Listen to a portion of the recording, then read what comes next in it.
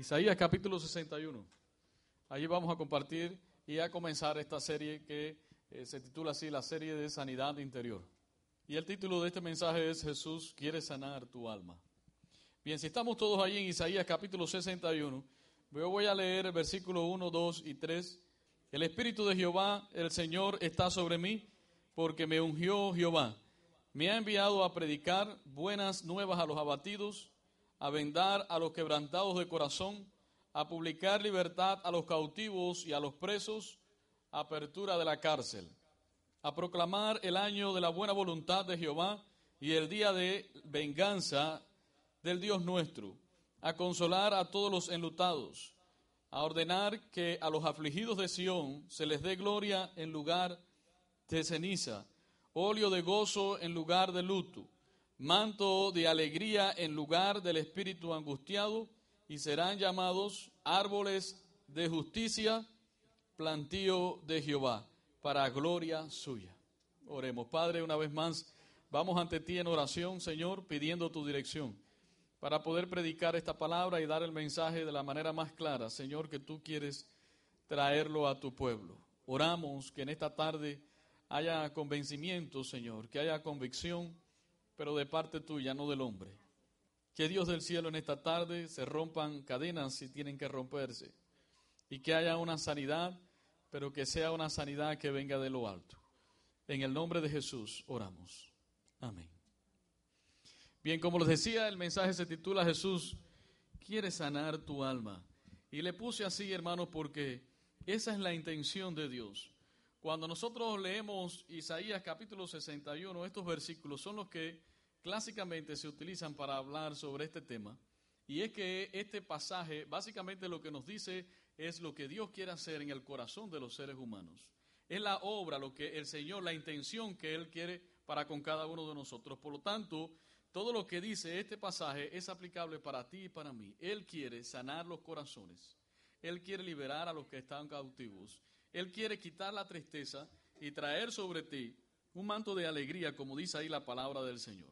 Ahora, ¿cuán importante es esto que dice Isaías, que alrededor de 750 años más tarde Jesús lo vuelve a leer cuando entra a la sinagoga y le toca leer este pasaje y Jesús dice, hoy se cumple en mi persona todo esto que Isaías una vez profetizó? En Lucas capítulo 4, versículo 16 al 22, nos enseña cómo Jesús vino a Nazaret, donde él había sido criado, y entró en el día de reposo. Se reunían, ustedes saben, los días de reposo, llegaban a la sinagoga, se le daba a leer un rollo de un libro a algún maestro para que lo leyera y también lo explicara. Y Jesús, dice la Biblia en el verso 17, a Jesús se le dio el libro del profeta Isaías, donde acabamos de leer, y habiendo abierto el libro, halló el lugar donde estaba escrito, el Espíritu del Señor está sobre mí. Qué cosa más maravillosa, hermano, lo que anunciaba Isaías. Dice, por cuanto me ha ungido para dar buenas nuevas a los pobres, me ha enviado a sanar a los quebrantados de corazón. Isaías utiliza acá la palabra a vendar, acá dice a sanar. Y estamos en lo mismo. Dice, a pregonar libertad a los cautivos y vista a los ciegos, a poner en libertad a los oprimidos, a predicar el año agradable del Señor. Y enrollando el libro, lo dio al ministro. Y se sentó, y los ojos de todos en la sinagoga estaban puestos sobre él, fijos en él. Y comenzó a decirles, hoy se ha cumplido esta escritura delante de vosotros. Y algunos dirían, qué atrevimiento de este hombre decir, hoy se cumple. Y verdaderamente sí, Jesús le estaba diciendo, yo soy aquel que es ungido. En griego es el Cristo, el ungido, el Mesías. Y Dios me ha enviado ¿para qué? Número uno, me ha enviado a predicar buenas nuevas, el Evangelio. Y dice que es el Evangelio enviado a los pobres. Y creo que aquí entramos todos nosotros, en esa categoría entramos todos, porque todos somos pobres espiritualmente. Dice la Biblia que por cuanto todos hemos pecado, estamos destituidos de la gloria de Dios. La Biblia dice que Jesús vino a vendar a los quebrantados de corazón. ¿Ha sentido usted la sanidad de Dios en su vida, en su corazón? No me refiero solamente a la sanidad física, porque sabemos que Dios tiene poder para sanar la parte física, Pero ¿ha sentido usted que Dios ha pasado su mano sanando su corazón, sanando su alma? Eso lo puede hacer el Señor. A eso vino Jesús también. Dice, a publicar libertad a los cautivos y vista a los ciegos. ¿Cuántos estábamos ciegos antes de Cristo? Hermano, yo tenía una ceguera tremenda y cautivo en muchísimas cosas. Pero dice la Biblia que Cristo viene para romper esas situaciones en nuestras vidas. Y a los presos, apertura de la cárcel, dice. Básicamente está relacionado con el año de jubileo, donde se le daba libertad a los esclavos, se perdonaban todas las deudas, y Jesús lo compara también con esto. Yo he venido para eso, para que todos los que sean esclavos, pero ¿esclavos de qué?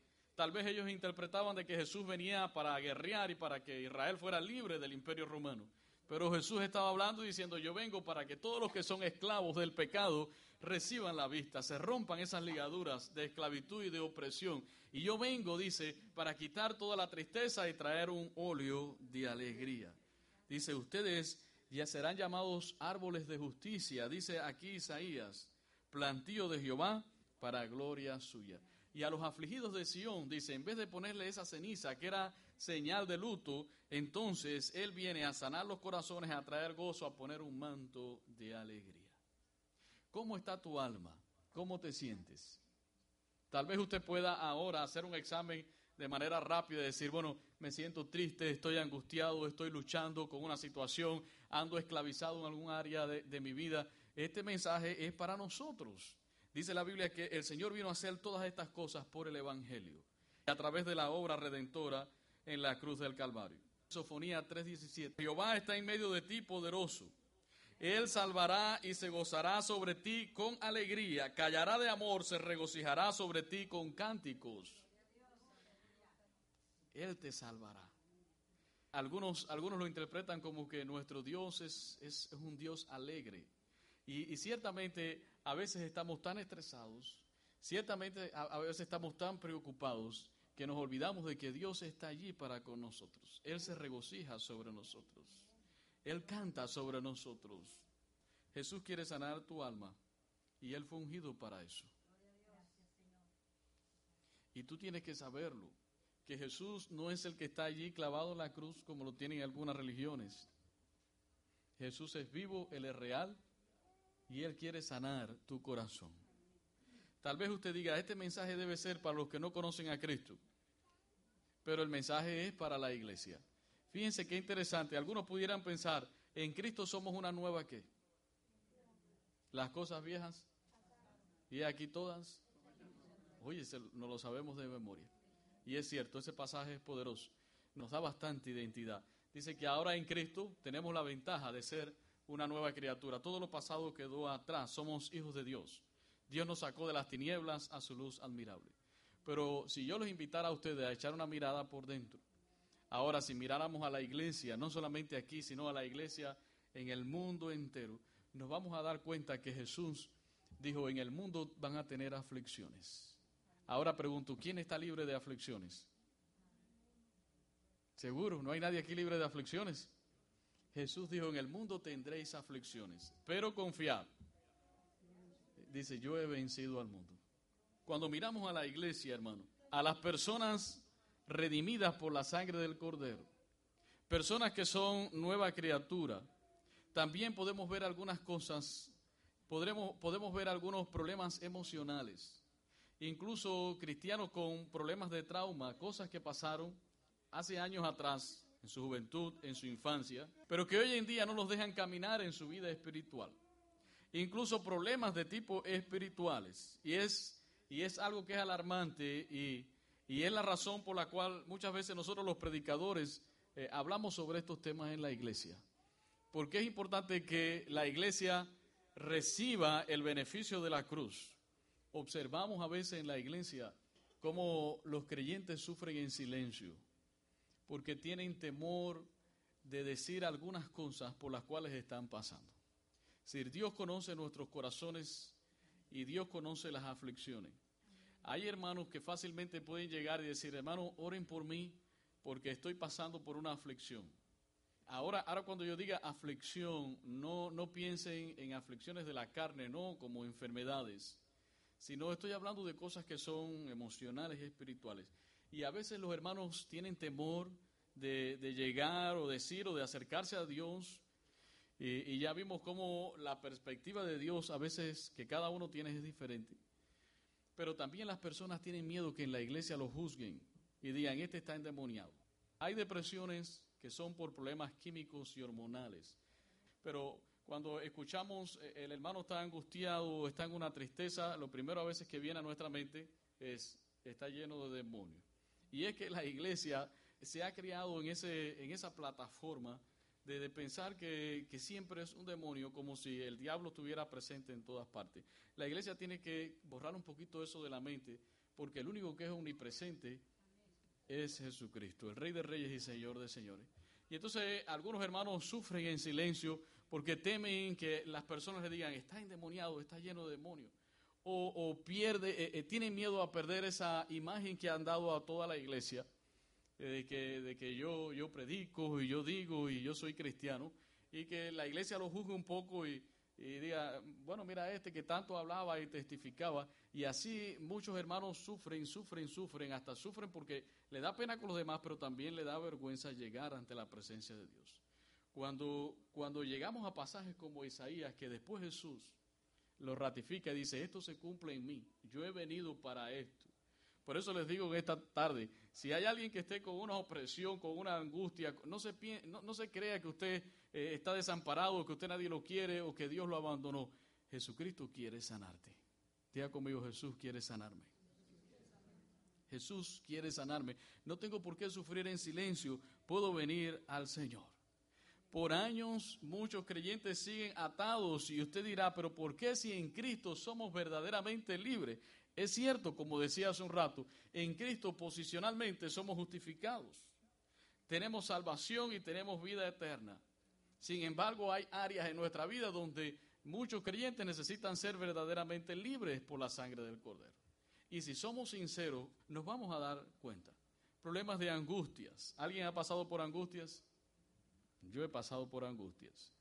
Depresiones. ¿Alguien ha pasado por depresiones? Ansiedades. Y usted dirá, pero eso en el pueblo del Señor, ¿cómo es posible? Sí. ¿Usted sabía que en el pueblo del Señor los cristianos pasan por angustias y depresiones? Sí pasan por este tipo de cosas. ¿Quién tiene problemas de enojo y de ira? Sí, hay cristianos con problemas de enojo y con problemas de ira. Sí los hay. Y con complejos, problemas de carácter, prácticas ocultas, hábitos que vienen de atrás todavía del hombre viciado que necesitamos quitar. Y les estoy hablando de problemas que hay en hermanos de la iglesia, no personas que no han conocido a Jesucristo, sino personas dentro de la iglesia que necesitan de alguna manera ser libres de todas estas cosas para que puedan llevar la vida abundante de la cual Jesús nos ha hablado. Todos tenemos luchas en nuestra vida, incluso el pastor tiene sus luchas internas, todos los seres humanos, y ser salvo no nos exime de esas luchas. En Cristo, como decía hace un rato, somos salvos, tenemos la esperanza de vida eterna, pero después comienza un proceso que se llama santificación. Es un proceso donde el Espíritu Santo poco a poco va trabajando en tu vida y tú vas a ir creciendo, y aquel enojón que había dentro de ti y aquella ira que había dentro de ti, si tú dejas que Dios haga la obra, Él te va a transformar. Y tú vas a ir creciendo en la medida que Dios quiere que tú crezcas. Eso, ¿sabe cómo se llama? Sanidad interior. Diga conmigo, sanidad interior. ¿Cuántos necesitan esta sanidad? Dios hace sanidad, hermano, en el momento de la salvación, pero después en el proceso de la santificación. Así que Jesús quiere sanarte, y voy a decirte hoy dos maneras importantes en las cuales Jesús nos quiere sanar. Número uno es a través de la palabra del Señor. La palabra de Dios tiene un efecto poderoso en la vida de las personas. Miren cómo dice la Biblia, que la palabra es útil para enseñar. La palabra es útil para redarguir. Estoy en 2 Timoteo capítulo 3. Dice, y la palabra es buena para corregir. Cuando dice corregir es para arreglar lo que está mal en nosotros. Eso hace la palabra del Señor. Y hay otra manera en la cual Dios nos quiere sanar, y es por medio del Espíritu Santo. El Espíritu Santo inspira las Escrituras.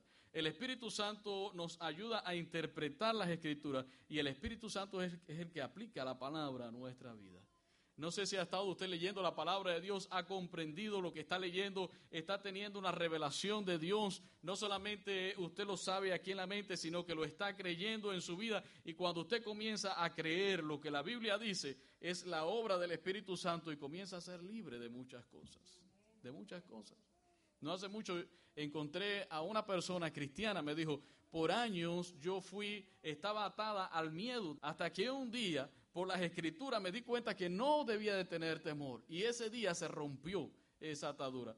Y fui sanada en muchas otras áreas de mi vida, cristiana, de años, sufriendo allí, solita, no le decía a nadie. Y estaba agobiada. Y entonces, ¿qué dice Isaías? Jesucristo viene, el Mesías viene, Jesús, el ungido de Dios, viene para sanar al espíritu quebrantado. La Biblia nos enseña que ella es como una espada de dos filos. Ahora, ¿qué significa eso para ti? Que la Biblia sea como espada de dos filos. ¿Qué tú haces con una espada? La espada no es para adorno, ¿verdad? Cuando tú vas a la guerra, bueno, en aquellos tiempos se utilizaba la espada. Entonces, cuando la Escritura dice que ella es la espada de doble filo, significa que ella es la que tú puedes agarrar para guerrear. Por lo tanto, cuando tú te sientes triste, ¿qué es lo que haces? De pronto llega una tristeza a tu vida y tú no sabes de dónde vino esa tristeza, si vino del diablo o si vino de tus preocupaciones o si vino de la carne, cualquier origen que tenga la preocupación, ¿qué puedes hacer? Vas corriendo donde está vas corriendo donde está aquel y llamas por teléfono y preguntas, ¿y qué está pasando? Miren, en un momento de la vida del salmista, en el Salmo 16:11, dice la Biblia, me mostrarás la senda de la vida. Esto es lo que dice la Biblia en el Salmo 16:11. En tu presencia hay plenitud de gozo, delicias a tu diestra para siempre. Tú puedes estar pasando por un momento de tristeza y de agonía, cosa que todos nosotros pasamos. Pero cuando ya en tu vida es característico estar llorando todo el tiempo y estar quejándote todo el tiempo y estar angustiado todo el tiempo, hay un problema. Y eso se llama una atadura, que es una atadura espiritual. Yo he pasado momentos de angustia, pero ya pasó el momento. Ya eso pasó, hay que seguir adelante. Pasaste un momento de tristeza, eso pasó, hay que seguir adelante, la vida sigue. Pero si constantemente tú eres el cristiano que siempre estás llorando, el cristiano que siempre anda para que le pasen allí la mano, el pobrecito, el que todo le pasa, ese cristiano se va acostumbrando a esa idea de que a él todo le pasa y eso se puede volver una atadura en tu vida. Pero tú puedes ir al Salmo 16:11. ¿Qué dice el Salmo 16:11? Me mostrarás la senda de la vida. En tu presencia, ¿qué hay? Plenitud de gozo. Delicias a tu diestra para siempre. Y si tú realmente crees la palabra del Señor, tú vas a entender que si tú vives en la presencia de Dios, en esa presencia de Dios hay delicia y hay gozo. Y entonces tú puedes decir, bueno, Señor, realmente ¿para qué vivir entristecido y llorando y lamentándome? Si es que yo vivo en tu presencia y no me he dado cuenta que en tu presencia hay plenitud de gozo. ¿Entiende lo que le estoy diciendo? Miren cómo la palabra de Dios sana nuestro corazón si nosotros queremos. Porque la Biblia la podemos utilizar para aprendérnoslas de memoria y para discutir por allá y por acá en la internet con el otro, con el que... Pero la palabra de Dios es para recibirla y para vivirla. Y ella nos va sanando, ella nos va restaurando. Incluso la Biblia nos exhorta en 1 Tesalonicenses 5, del 16 al 18, dice, estén siempre alegres, oren sin cesar. Dice, den gracias a Dios en toda situación, porque esta es la voluntad para ustedes en Cristo Jesús. Dice la Biblia, estén siempre alegres. ¿Y qué pasa, Señor, cuando estoy triste? Cuando estás triste, vete al Señor también. Si tienes que llorar, llora. Pero ven y aplica la palabra y sal de ese momento. Pero si te amarras a tu momento, entonces volverás siempre a estar entristecido y entristecido. Siempre le damos mucho valor. Yo soy de los predicadores que le dan mucho valor a la medicina. Hay algunos tabús con la medicina y los médicos. Yo sé que muchos cristianos dicen que los médicos te matan. Algunos médicos pueden matarte con sus medicamentos, especialmente si tú no eres claro con ellos y no le dices lo que te está pasando. Muchas personas van al médico, el médico le pregunta y le dice 2 o 3 cositas y él te va a mandar la medicina según las 2 o 3 cositas que tú le dijiste. Él te va a matar, seguramente te va a matar. ¿Por qué? Porque no le dijiste toda la verdad. El médico no es adivino, él trabaja en base a información. Entonces siempre le he dado mucho valor a la medicina como un instrumento de Dios para traer sanidad. Pero muchas veces no se trata del médico, hermano. Muchas veces no se trata de lo físico, muchas veces no es el cuerpo, se trata del alma. Diga conmigo el alma. El alma. Los estudiosos tienen sus desacuerdos en definir el alma, pero el alma básicamente es un asiento de emociones. Cuando la Biblia nos habla del alma que tiene sed de Dios, nos está hablando de sentimientos. Ahí donde está el enojo, la ira, el engaño, la frustración, allí, hermano, allí es donde el Señor quiere tratar. Y entonces, si el alma está enferma, se enferma el cuerpo. ¿Y se enferma qué cosa? Diga conmigo, la cabeza. Y es una de las cosas más peligrosas que estamos viendo aún dentro del pueblo del Señor. Personas enfermas en su mente. ¿Por qué? Porque su alma ha estado enferma durante mucho tiempo. No han dejado que Dios haga la obra. Y cuando hay ataduras de ese tipo en nuestra vida, nos enfermamos en el físico, vamos al hospital y no nos encuentran nada. Te pasan allí por todos los equipos y no le encuentran nada a esta persona. Y es que no se trata de lo físico. Hay algo allí que puede ser espiritual, pero también que puede ser ahí del alma que necesita ser sanado. Como decía hace un rato, cristianos paralizados por el miedo. ¿Hay alguien que esté paralizado por el miedo? Que le tenga miedo al futuro, que le tenga miedo a tomar decisiones, que tenga miedo a dar pasos importantes en su vida, que tenga miedo a los cambios. Estas cosas pueden suceder.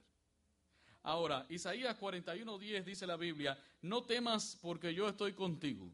¿Quién dice eso? Dios. Dice, no temas porque yo estoy contigo, no desmayes porque yo soy tu Dios que te esfuerzo, siempre te ayudaré, siempre te sustentaré con la diestra de mi justicia. Entonces, si tú eres de las personas que constantemente tienes miedo a dar pasos importantes en tu vida, tú puedes venir a la palabra de Dios y puedes creer lo que dice ahí. Isaías dice, no temas porque yo estoy contigo, dice el Señor. Eso no significa que tú no vas a sentir miedo. Todos sentimos miedo en algunos momentos. Si tú vas a cambiar de trabajo, si vas a tomar una decisión, tú sientes miedo. Pero una cosa es sentir miedo y otra es ser preso del miedo. Que seas una persona que tienes miedo a cambiarte del trabajo cuando Dios te está abriendo puertas para un trabajo mejor. O a tomar cierta decisión importante que ya tú sabes que tienes que tomar, pero no la acabas de tomar porque tienes miedo al qué dirán o al futuro y lo que va a pasar. Eso se llama presos del miedo. Entonces, cuando tú tengas miedo, dice el Salmo 56:3, en el día en que temo, yo en ti confío. Eso dijo David en un momento difícil de su vida, donde él estaba sintiendo miedos. Y él dijo, en el día en que temo, yo en ti confío. La Biblia nos habla de confiar y de amar a Dios como vías en las cuales nosotros podemos echar fuera el temor. Primera de Juan 4:18 dice así, en el amor no hay temor, sino que el perfecto amor echa fuera el temor. Y si vemos en las Escrituras, constantemente en el Antiguo y el Nuevo Testamento está el Señor diciéndonos, no temas, no temas. Ahora, está en la habilidad de cada cual el poder recibir esa verdad y decir, no voy a temer. Estoy sintiendo miedo, Señor. No sé lo que va a pasar con mi familia en esta situación. Siento miedo, pero en el día en que temo, yo en ti confío. Cuando venga el miedo a mi vida, yo voy a poner toda mi confianza en ti. Y cuando tú comienzas a creer la Biblia, realmente el poder de la palabra de Dios comienza a transformarte. En el Salmo 56:11, el salmista escribe y dice, en Dios he confiado, no temeré, ¿qué me pueda hacer el hombre? Aun cuando tengas miedo a lo que las personas puedan hacerte, tus compañeros de trabajo o alguien que está pensando mal de ti, dice el salmista, en Dios he confiado, no temeré lo que pueda hacerme el hombre. Por lo tanto, ¿por qué de vivir constantemente con miedo si la palabra del Señor me enseña otra cosa? Una vez que los cristianos son libres del temor, que nosotros como hijos de Dios somos libres del temor, somos libres en otras áreas como la vergüenza, a veces la timidez, las inseguridades que existen en los corazones, en cada uno de nosotros. Pero necesitamos ser libres de estas cosas, del temor, y Dios nos hace libre con el poder de su palabra y con la obra del Espíritu Santo. Tenemos que valorar, hermano, el poder de la palabra de Dios. La Biblia no es un ídolo para que tú tengas que dormir con ella debajo de la almohada todos los días. La Biblia es palabra del Señor. es para creerla y para vivirla. No es solo para aprendérsela de memoria y decir, tengo tantos años en el Evangelio y me sé más versículos que el otro. Es posible que se sepas más versículos que otro, pero estés viviendo en completa agonía y tu vida espiritual sea un desastre. La Biblia es para vivirla constantemente. Jesucristo es nuestro perfecto médico, psicólogo, ayudador. ¿Lo crees? Él dijo que el Espíritu de Dios estaba sobre él para este tipo de cosas. Jesús es el ungido enviado para liberar, para sanar los corazones que están allí sangrando, que han sido heridos. Él es experto en hacer todas estas cosas. No hay una metodología. Yo sé que hay alguna literatura cristiana que dice, primero el primer paso es este, el segundo paso es este, después tienes que hacer tal cosa y te hacen un sistema de pasos para tú sanar en tu vida interior. Pero no hay metodología. La Biblia no enseña ninguna de esas metodologías. Lo único que hay que hacer es ser obediente a la palabra. Si a ti te falta amor por las personas, ¿qué tú tienes que hacer? Amar. Si tú no has perdonado a alguna persona, ¿qué tienes que hacer? ¿Qué te dice la Biblia? Perdona. Si tú estás con hábitos ocultos y pecados ocultos, ¿qué te dice la Biblia? Arrepiéntete de tus pecados. Lo único que hay que hacer es obedecer a la palabra del Señor y ella misma va a traer transformación a nuestras vidas. Las fases para una sanidad interior son sencillas. Cuando tú te conviertes, muchas cadenas se rompen. Cuando la persona viene a Jesucristo, hermano, es libre instantáneamente de muchísimas cosas, pero hay otras que todavía están allí en su vida y esas serán sanadas en el proceso de santificación y crecimiento espiritual. En la medida que nosotros dejemos que Dios obre en nuestros corazones, ese proceso se va a agilizar o se va a estancar. Todo está en si tú estás reteniendo la obra del Espíritu Santo, entristeciendo al Espíritu Santo. Pero Dios quiere hacer eso en ti. Dios quiere que tú sepas que has sido perdonado y que ya no tienes que vivir con la carga del pasado. ¿Lo sabías? ¿Sabías que en Cristo eres perdonado? Y entonces, ¿por qué todavía esa carga de lo que hiciste hace 15 años atrás todavía está allí contigo? Que no te deja avanzar. Dios quiere que tú lo sepas, que Él te ha perdonado. Ya no tienes que vivir con el que dirán y qué va a decir aquel, y si voy a la iglesia y si se enteraron de lo que yo hice hace muchos años atrás, y entonces ¿qué van a hablar de mí? Dejen que hable lo que quiera. ¿Qué dice la palabra? En Cristo tú has sido perdonado. Y eres una nueva criatura. Tienes que dejar esas cosas atrás para comenzar a vivir. Yo sé que cada día hay cosas que nosotros tenemos que mejorar. Eso es cierto. Pero para experimentar una vida abundante en Cristo Jesús, como Él dice, nosotros constantemente necesitamos todos los días aplicar la palabra de Dios en cada área de nuestra vida que tenga un problema de cualquier tipo. No es por nuestra fuerza, dice el Señor, es por la obra del Espíritu Santo. Zacarías 4:6 dice, no con ejército ni con fuerza, sino con mi espíritu, ha dicho Jehová de los ejércitos. Conversaban esta semana también con un hermano que ha pasado por unas luchas tremendas. Y hablábamos y yo le decía, mira, algunas situaciones aparecen en la vida del cristiano cuando el cristiano quiere vivir conforme al mundo. Yo sé que hay problemas, como decía hace un rato, problemas que vienen por asuntos químicos, desajustes en el cuerpo, eso es una cosa aparte. Pero muchas veces el cristiano cuando quiere vivir conforme a este mundo, comienza el estrés, comienza la ansiedad, comienzan las depresiones. Y comienza la angustia en nuestros corazones. ¿Por qué? Porque queremos vivir como este mundo. ¿Cómo está viviendo este mundo? El mundo está viviendo acelerado. El mundo está enfocado en si salió el último carro, si salió el último teléfono. Y entonces los cristianos quieren vivir de esa manera, muchas veces, no todos los cristianos. Entonces, ¿qué pasa con los cristianos? Se afanan constantemente. Hay que trabajar, porque quiero llegar a un nivel de vida como está viviendo el vecino o mi pariente que me llama y me dice, mira, tengo el último carro, y usted no tiene que vivir como la gente vive. Usted tiene que vivir como Cristo dice que usted tiene que vivir. En algunos momentos de mi vida yo he sentido ansiedad. La ansiedad es una respuesta del cuerpo a lo que está pasando por dentro. Así cuando usted, por ejemplo, tiene problemas en el hígado, comienza a dolerle el cuerpo, es la respuesta del cuerpo a ese problema que hay ahí. Responde con dolor. El cuerpo responde con dolor para que tú sepas que corre, que hay algo malo. Y entonces cuando hay algo en nuestras emociones que anda mal, el cuerpo reacciona con ansiedad. Te pones ansioso. A algunos les sudan las manos, a otros les manchas en la piel, cosas así. Y yo he tenido momentos de ansiedad donde he dicho, espérate, que que aquí hay que dejar algunas cosas y que pase lo que tenga que pasar. Vamos a hacer lo que se puede hacer y lo que no se puede hacer, no se hace. No importa si el otro dijo, si aquel dijo, y por qué no se hizo aquello y por qué. No importa que la gente piense, yo necesito estar como bien para la gloria de Dios. Necesito estar estable para la gloria de Dios.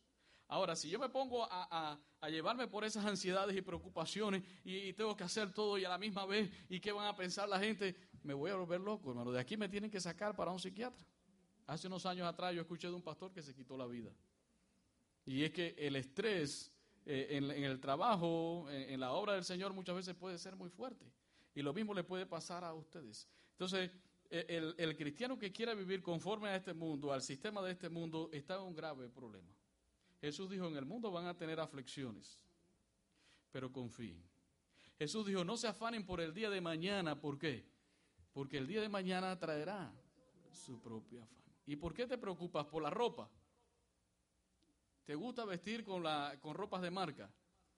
Y entonces estás trabajando tanto porque necesitas pagar tu teléfono y comprarte la ropa buena de marca, porque así es como hay que vivir, porque mi primo siempre viene a mi casa y me echa en cara que yo ando. A veces queremos vivir de esa manera. Entonces, ¿qué va a pasar con tu vida? Vas a vivir estresado, todo el tiempo trabajando, no tienes tiempo para la familia, ya no tienes tiempo para la iglesia. Una persona que tenía tantos dones y talentos, ¿qué pasó de él? Se perdió, se fue. Y tú dices, ¿qué pasó? Vive conforme a este mundo. No va a pasar mucho tiempo en que va a caer en una crisis. Cuando empieza, la esposa se le quiere ir de la casa, ¿por qué? Porque ya no se ocupa de ella. O él va a comenzar una depresión, una angustia, van a venir los problemas. Cuando el mismo cristiano quiere vivir conforme a este mundo. Dice la Biblia, busca primeramente el reino de Dios y lo demás será añadido. Dios no te está diciendo que seas irresponsable y no trabajes. Simplemente te está diciendo, pon en primer lugar a Dios y lo demás que venga por añadidura. Yo quisiera que la iglesia, hermano, abriera los ojos respecto a esto, porque esto que estoy diciendo es una manera preventiva de lo que viene, de lo que estamos viviendo en el mundo. Si ya tú estás enredado en un asunto como este, también es el momento en que tú entiendas la verdad de la palabra del Señor. Pero la palabra de Dios es preventiva. ¿Cuáles son las causas de las aflicciones? ¿Por qué viene la aflicción? Dios nos creó de un principio no con la idea de que el ser humano estuviera angustiado, estuviera triste, estuviera oprimido. Dios no nos creó de esa manera. Dice la Biblia que todo lo que Dios creó fue bueno. Todas estas cosas, toda esta armonía que tenía Adán y Eva en un principio, tenían armonía con Dios porque podían comunicarse libremente con Dios, tenían armonía con lo que les rodeaba y tenían armonía consigo mismo. Sabían su identidad, quiénes eran. Todo esto se rompió cuando entró el pecado. Y eso es lo que hace el pecado. El pecado nos separa de Dios. Dice la Biblia, por cuanto todos pecaron, están destituidos de la gloria de Dios. El pecado nos separa de lo que nos rodea. Nos volvemos despreciables, nos volvemos egoístas, hermano. Pero también cuando entra el pecado, nosotros perdemos nuestra identidad. Ya no sabemos ni quiénes somos, por qué estamos y ni a dónde vamos. Y entonces el pecado se ha vuelto una herramienta importante del diablo. Porque aunque en Cristo somos libres del pecado y somos nueva criatura, lo que quiere el diablo es volverte a esclavizar. Y la única manera de esclavizar a una persona es a través de una práctica de pecado.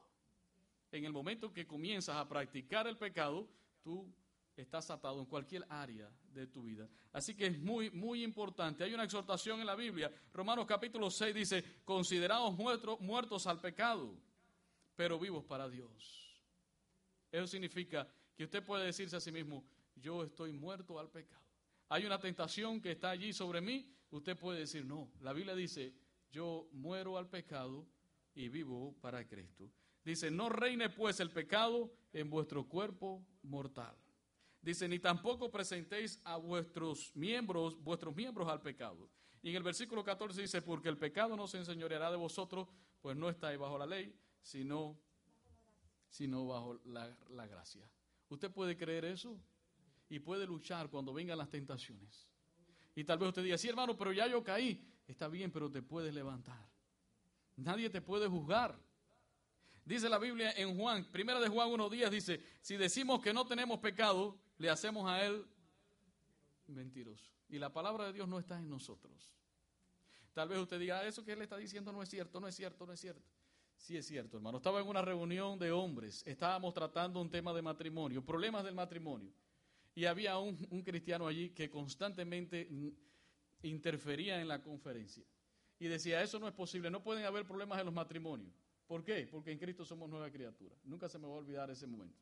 No pueden existir ese tipo de problemas en los matrimonios. ¿Por qué? Porque ya somos cristianos. Eso es mentira, eso no puede ser. Hermano, no dejaba avanzar aquello.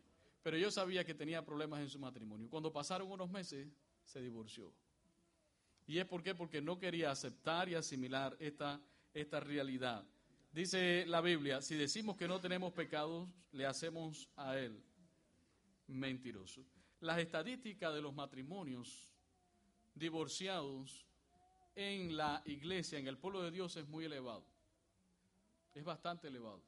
Y eso es alarmante. Pero las estadísticas de matrimonios con problemas dentro de la iglesia también es muy elevado. Que están con problemas rumbo a lo que ustedes saben que generalmente desemboca un matrimonio cuando no hay un arreglo. Una de las cosas que más están afectando a las familias es la falta de perdón. Y usted dice, pero ¿por qué no se acaban de perdonar si la Biblia es básica cuando habla del perdón? Pero todavía los matrimonios cristianos que conocen la Biblia y llevan años en el Evangelio y saben que Cristo nos perdonó y que nos dice que perdonemos a los demás, todavía están sacando a la luz lo que pasó hace 15 años atrás. ¿Te acuerdas cuando íbamos por la calle y miraste a aquella persona? Yo me acuerdo. ¿Te acuerdas del día en que me humillaste delante de todos?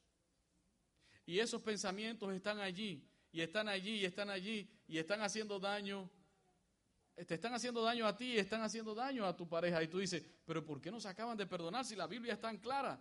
Pero la Biblia es clara, pero no la sabemos, pero no la vivimos. Ese es el problema. Y Dios quiere sanar nuestra alma. Matrimonios con problemas, porque uno de los miembros tiene problema con lujuria, violencia física, violencia emocional. Y usted dice, ¿pero por qué? Necesitamos venir a la palabra para ser sanos. Y no te sientas mal porque Dios no te quiere juzgar. El Señor lo que quiere es sanar tu corazón. Diga conmigo, sanar. Y esa es la buena noticia. Cristo vino a romper esas cadenas. Cristo vino a sanarte, Cristo vino a liberarte. Efesios 2:6 dice, y juntamente con Él nos resucitó. Y asimismo nos hizo sentar en lugares celestiales con Cristo Jesús. Cuando el Señor hablaba a la iglesia de Apocalipsis, le decía a la iglesia, yo estoy a la puerta y llamo. Eso no es para los inconversos. Eso era un mensaje para la iglesia de la Odisea. Jesús decía, si ustedes me abren la puerta, yo voy a entrar y voy a cenar con ustedes. Tal vez te pregunte, ya yo le abrí la puerta de mi corazón a Jesús, Él vive dentro de mí. Sí, Él vive en una parte de tu vida, pero Él quiere reinar en todo tu corazón. Él está tocando a la puerta. El Evangelio de Jesucristo trae sanidad de tipo física, pero también sanidad de tipo emocional. Isaías 53:5 dice, por sus llagas fuimos nosotros curados. Siempre pensamos en la parte física, pero también recuerden que si combinamos esta palabra con lo que dice Isaías, Él viene a sanar los corazones. Segunda a los Corintios 1:4 dice que Él nos consuela en todas nuestras tribulaciones. Dios está allí para consolarnos, para que después nosotros podamos ser de consolación a otras personas. Tenemos que saber esta palabra, pero también tenemos que vivirla. Tenemos que orar y reconocer cuando hay un problema.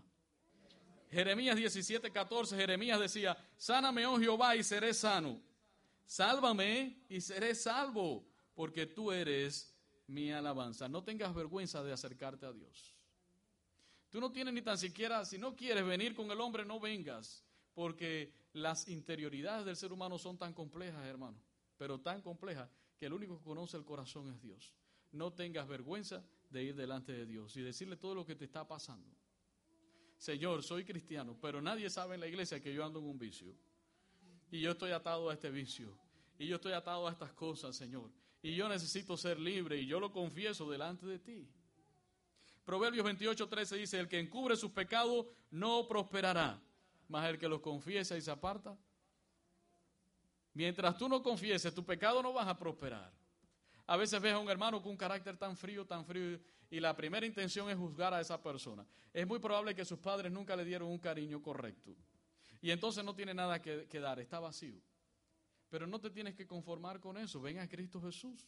Él sana los corazones y las heridas del pasado. Él puede darte amor para que tú puedas amar a las demás personas. Él es rico en misericordia, hermano. Entonces no te tienes que conformar con eso. Necesitamos entender y recibir la palabra de Dios. Jesús quiere sanarnos. Jesús quiere sanarnos. Conocí hace un tiempo un cristiano también que maltrataba bastante a su esposa, enfrente de todos. Tal vez a usted ha conocido gente así. Hasta donde yo sé no le daba físicamente, pero sí la maltrataba emocionalmente. Y todo el mundo era consciente de eso. Le decía tantas barbaridades, hermano, y era evidente que había una ira en su corazón, habían heridas del pasado, estaba amargado ese hombre. Después, poco tiempo después, reconoció delante de todos que su mamá abusaba de él, le daba golpe y lo abandonó cuando pequeño para irse a hacer su vida. Y entonces entendimos que la esposa ahora era el objeto de todo el odio que traía por dentro. Y ahí estaba la mujer ahí todo el tiempo humillada. Y yo decía, Dios mío, ¿cómo es posible que esta mujer no se vire para atrás y lo ponga en su lugar con la palabra de Dios? Con la palabra de Dios. Le diga, la Biblia dice que tienes que amarme y respetarme. ¿Cómo me vas a hacer eso? Pero hay mujeres que se acostumbran a ese estilo de vida, a que los esposos las maltraten. Entonces van a vivir así humilladas completamente. Dios quiere sanar a estas personas porque son problemas reales dentro de la misma iglesia. Dios no los quiere desechar. Este hombre solamente necesita venir a Cristo y que Cristo sane esas heridas y Él perdone a su mamá y ya. Pues todos cometemos errores. Todos cometemos errores, pero necesita ser sanado de este tipo de cosas que son cosas negativas que afectan nuestra vida. Un esposo puede ser demasiado controlador, hiriente. ¿Dónde vas? ¿Qué hiciste? Voy a revisar tu teléfono aquí, allá. Y las palabras que les digan son bien hirientes porque vio cómo su mamá traicionaba a su papá. Pero tú no tienes que quedarte con eso. Tu esposa no tiene por qué ser ahora el objeto de toda la ira que tú tienes por dentro. Cristo quiere sanarte. Cristo quiere sanar a la iglesia. Y estas personas sí han conocido a Jesucristo, tienen una intención por Dios, pero no dejan que Dios haga la obra en su vida. La palabra es lámpara a nuestros pies y ella nos puede alumbrar, hermano. Los conflictos internos van a llevar a conflictos externos. Cuando Pablo le escribía a los filipenses, había un problema entre dos hermanas de la iglesia, Evodia y Sinti, que estaban en una pelea campal. Y entonces Pablo le dice, te ruego a ti, compañero fiel, que ayudes a estas que contribuyeron conmigo en el Evangelio, a Clemente y los demás colaboradores míos cuyos nombres están escritos en el libro de la vida.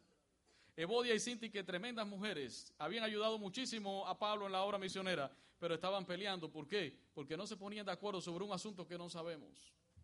Había egoísmo, tal vez, no te voy a pedir perdón, no me voy a arrepentir. Y eran cristianas que estaban en la iglesia, cuyos nombres estaban escritos en el libro de la vida, pero necesitaban ser sanadas. Salvos, pero con problemas. La causa de las aflicciones es el pecado. No significa que cada vez que usted esté afligido esté en práctica de pecado. Pero tiene que tener cuidado porque si la aflicción va más allá, eso se puede convertir en una práctica. Tenemos casos de dolor y luto cuando muere una persona querida. Las personas pasan por un proceso, tienen que pasar por el proceso de luto. Hay gente que se rehúsan y por eso no salen de esa situación. Tú tienes que pasar por el proceso de luto donde se llora y donde se extraña a la persona querida. Pero si eso está tardando ya 1 año y 2 años y 3 años, tienes que tener cuidado. Porque tú mismo te estás atando o alguien más te está atando en esa área. Tú tienes que ser libre. Y eso se puede convertir, algo que no nació en el pecado, se puede convertir en una atadura y un pecado en tu vida. Personas que se acostumbran a pelear todo el tiempo. Hay mujeres que pelean todo el tiempo. Comenzaron un día porque la casa estaba limpia y entró el esposo con los pies sucios y ahí le pelearon, le gritaron. Pero de ahí siguen con los hijos. Y dale, y chiquillo, y te digo, y que te levantes. Y ya lo hacen y ya no son ni conscientes de eso. El marido ya no quiere llegar a la casa. Y madres ahí con, ¿qué te digo, muchacho? Eso se vuelve en un pecado, hermano. Eso pasa en la iglesia. Eso pasa en la iglesia. Y no nos damos cuenta a veces. Necesitas ser libre para que tus hijos sean libres. Ya los muchachos no te quieren ni ver a ti. Cuando le dicen, por ahí viene tu mamá, están asustados. Por ahí viene tu papá, están asustados. Ya deja a los muchachos tranquilos. Los muchachos hay que disciplinarlos, pero ya no le caigas de esa manera. Porque te atas y estás enfermo. Eso lo digo para la iglesia. Tienen que recibirlo, hermano. Tengo muchos ejemplos. Una mujer que se practicó un aborto hace tiempo y todavía está aquí en la iglesia llorando porque el sentimiento de culpa no la deja tranquila. Tú tienes que saber que ya Cristo te perdonó. Si tú te arrepentiste, ya Él te perdonó. Eso fue allá atrás. Salmo 103:3 dice, Él es el que perdona todas tus iniquidades y el que sana todas tus dolencias. Lo tienes que creer para que seas libre, cristiana, porque Dios te quiere usar para cosas lindas y grandes. Fue terrible lo que hiciste, pero ya Dios te perdonó. Cuando venga ese pensamiento, échalo fuera.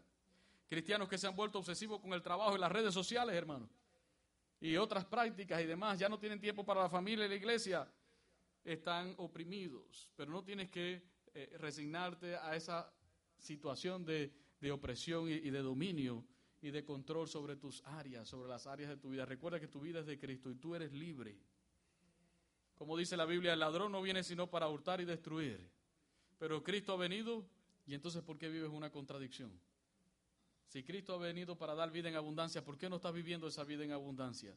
Porque hay un problema, necesita ser sanado. Necesitamos dejar que Dios sobre nuestras vidas. Mientras estemos también en pecado, estaremos en un conflicto interno con nuestro mundo interior, hermano. Y el pecado hará de nosotros fuertes ataduras. Dice la Biblia en Juan 8:34, todo aquel que hace pecado, esclavo es del pecado. Necesitamos permanecer en Cristo y vivir la palabra de Dios para ser completamente sanados. Gálatas 5:1 dice, estad firmes en la libertad con que Cristo nos hizo libres y no estéis otra vez sujetos al yugo de esclavitud. Todo lo que quiera ser un yugo, todo lo que quiera oprimirte, todo lo que quiera entristecerte, tú tienes que dejarlo y comenzar a vivir la vida plena que el Señor tiene para ti. Y que vendrá otra crisis, sí, mientras estemos sobre esta vida vendrán situaciones, angustias, temores, momentos de estrés, pero ya tú sabes por la palabra que Cristo te quiere hacer libre. Él te ofrece una mejor vida, salvación, pero también una vida en abundancia. Deja que Dios conforte tu alma. Deja que Dios conforte tu alma. ¿Qué te parece si recibes esto hoy? Deja que Dios te conforte. Deja que Dios te sane. Salmo 23:3 dice, confortarás mi alma, me guiarás por senda de justicia por amor de tu nombre. Y Salmo 147:3, termino con esto, Él es el que sana a los quebrantados de corazón y venda sus heridas. El mensaje de hoy es el inicio de esta serie, pero lo que le he querido dar a entender es que a veces los cristianos tenemos como una tela en los ojos que no nos deja ver que pasamos por aflicciones, pero que la intención de Dios es sanar nuestros corazones. Que podemos ser una mejor iglesia. Tú puedes ser un mejor padre de familia, tú puedes ser una mejor mujer, un mejor joven, si dejas que Dios sane todas tus heridas. Salmo 147:3, Él es el que sana, Él sana a los quebrantados de corazón y venda sus heridas. ¿Qué le parece si nos ponemos de pie para orar? Pidiendo a Dios que Él sane nuestras almas en las áreas que debemos ser sanados y que Él nos conforte. ¿Qué le parece? Pero usted va a orar esta tarde y le va a decir, Señor, sana todo mi ser. Yo sé que ya yo estoy en Cristo y tengo vida eterna, pero hay áreas en mi vida que necesitan ser sanadas para yo poder crecer y ser ese cristiano que tú quieres que yo sea. Y este es un tiempo de unos minutos nada más con el Señor. Este es un tiempo solamente tuyo con el Señor, pidiéndole a Dios que sane las heridas, que lo haga libre de toda opresión, que el Señor les dé fuerzas. Aprovecha este tiempo, iglesia. Aprovecha este tiempo, iglesia. Dios no te ha dejado solo, Él está allí contigo. El Señor está allí pasando su mano sobre ti. Él quiere sanar ese dolor en el corazón. Ábrele las puertas y Él te va a presentar un banquete enorme. Sigue orando, iglesia, sigue orando. Y dile, Señor, manifiesta tu poder sanador sobre esas áreas donde estoy luchando tanto, Señor. Dame las fuerzas cada día. Dame las fuerzas cada día. Y si te has de glorificar en alguna debilidad, Señor, hazlo. Pero dame las fuerzas cada día. Sana mi corazón, Señor. Sana mi corazón. Sana mi corazón, mi Dios. Iglesia, piensa que vas corriendo. Ahora cierra tus ojos y piensas que vas en una carrera grande, en una carrera de velocidad y estás corriendo y llegó un momento en que te cansaste. Y estás allí sufriendo porque otros te pasaron por el lado. Pero Cristo no se ha ido, Él está allí contigo, Él está esperando que te recuperes, que agarres fuerzas nuevamente. Y Él te quiere decir, yo estoy aquí contigo, hijo mío, para sanar tu corazón. Y Él te toma de la mano y te vuelve a incorporar a la carrera y sigue contigo. Y si algún día desfallecen tus pies, ahí Él volverá a estar contigo, Él no se va a mover hasta que te recuperes. Y Él te va a llevar hasta el final. La obra que Dios comenzó en ti, la quiere perfeccionar hasta el día de Jesucristo. Padre, en el nombre de Jesús, sana las heridas de tu pueblo, de tu iglesia. Las heridas del pasado, del presente, aquellas cosas que no nos dejan avanzar. Y nosotros creemos lo que dice tu palabra.